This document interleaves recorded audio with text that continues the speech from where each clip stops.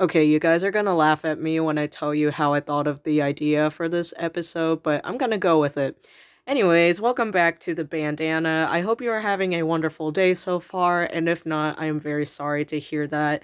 I hope this podcast helps your day get a little better at least. That's what I'm here for. If I make your day better, then I know this is worth it.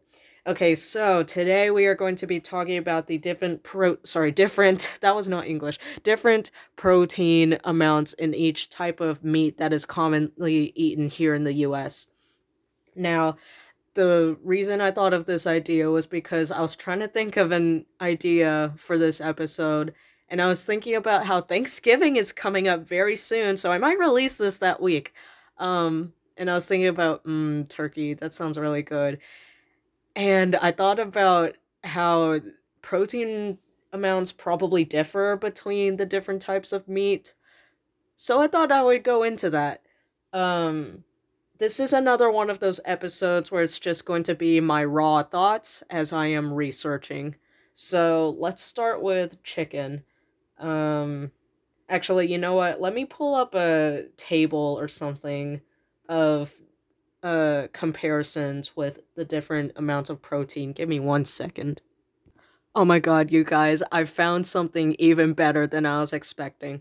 I found this table by Hopkins University and it lists different meats, different legumes and nuts, and milk and dairy and soy and vegetable protein, and it is everything that I did not think I would expect to find in one table. So let me go through the meat, and if I feel like it, I'll go into non animal sources of protein for my vegan audience that is listening. I don't know if any of you are vegan, but if you are, then stay tuned. Um, so we have the first thing is beef slash turkey jerky. Oh my god, I just realized that that rhymes. I've known turkey jerky is a thing for I think people that are I can't remember. I don't want to say it because I don't want to get it wrong, but I know there's a group of religious people that don't eat beef jerky. So instead they opt for turkey jerky. Um Oh no, I'm not thinking about jerky. I'm thinking about bacon. Okay, it must be Muslims that eat turkey bacon instead of regular bacon. But anyways, yeah, turkey jerky is probably the same thing where some people substitute it for beef. Anyways, 1 ounce of that has 10 to 15 grams of protein, and that actually has the most amount of protein in this entire list with the meat section. So that is actually quite surprising to me. I have no idea how that happened. Maybe it's because it's dried and everything's more compressed. Um, Next we have beef, chicken, turkey, pork, and lamb all in the same row.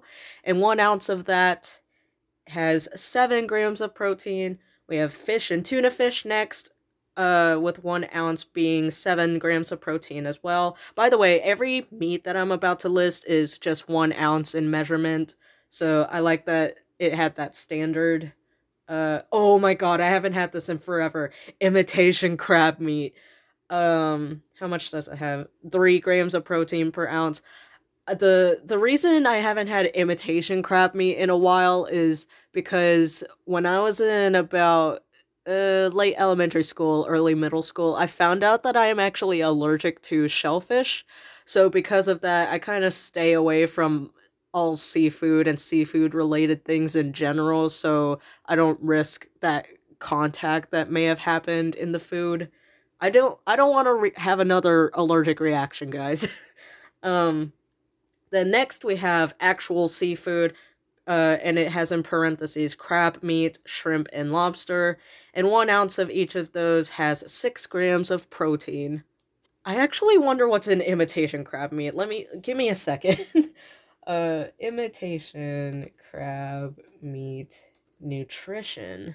Yeah, what even does it have? Okay, I am back from my crab meat research and I am actually shocked. I have never looked into this even when I did eat imitation crab meat. It's vegan, which I did not know. So, according to Healthline, it has water, starch, protein, sugar and sorbitol, vegetable oil, and salt. And that surprises me because usually when I think about imitation meats, okay, I guess I shouldn't be that surprised because it's an imitation meat, but I thought it would be like some other sort of meat. I don't know what I was thinking. I thought it would just be chicken flavored like crab. I don't know. Um but anyways, so that's all of the meat that was listed, and then the last thing under meats and poultry was an egg, and one single egg has 6 grams of protein, and that protein is found in the albumin of the egg. If you don't know what albumin means, it's basically the egg white. Now, let's go to the vegan options for protein, which is labeled legumes and nuts in this same Hopkins chart. So we have different measurements for this one. We have lentils, lima beans, kidney beans. Okay, well, let's just say the average for these beans looks to be about maybe 7 grams of protein for half a cup. Yeah, that sounds about right. Oh my god, they have chili with beans. Okay, half a cup of chili has 10 grams of protein, which makes sense because whenever I eat chili, I get full really fast. But it's good, so I'm not complaining. I think I said this in the last episode that I did that was unscripted, but I really enjoy these slightly unscripted episodes because it allows me to not sound so scripted and formal. But anyways, I think that's all I'm going to talk about here. I don't know. I just wanted to make this episode because Thanksgiving is coming up soon. I hope you have a good Thanksgiving. Bye-bye.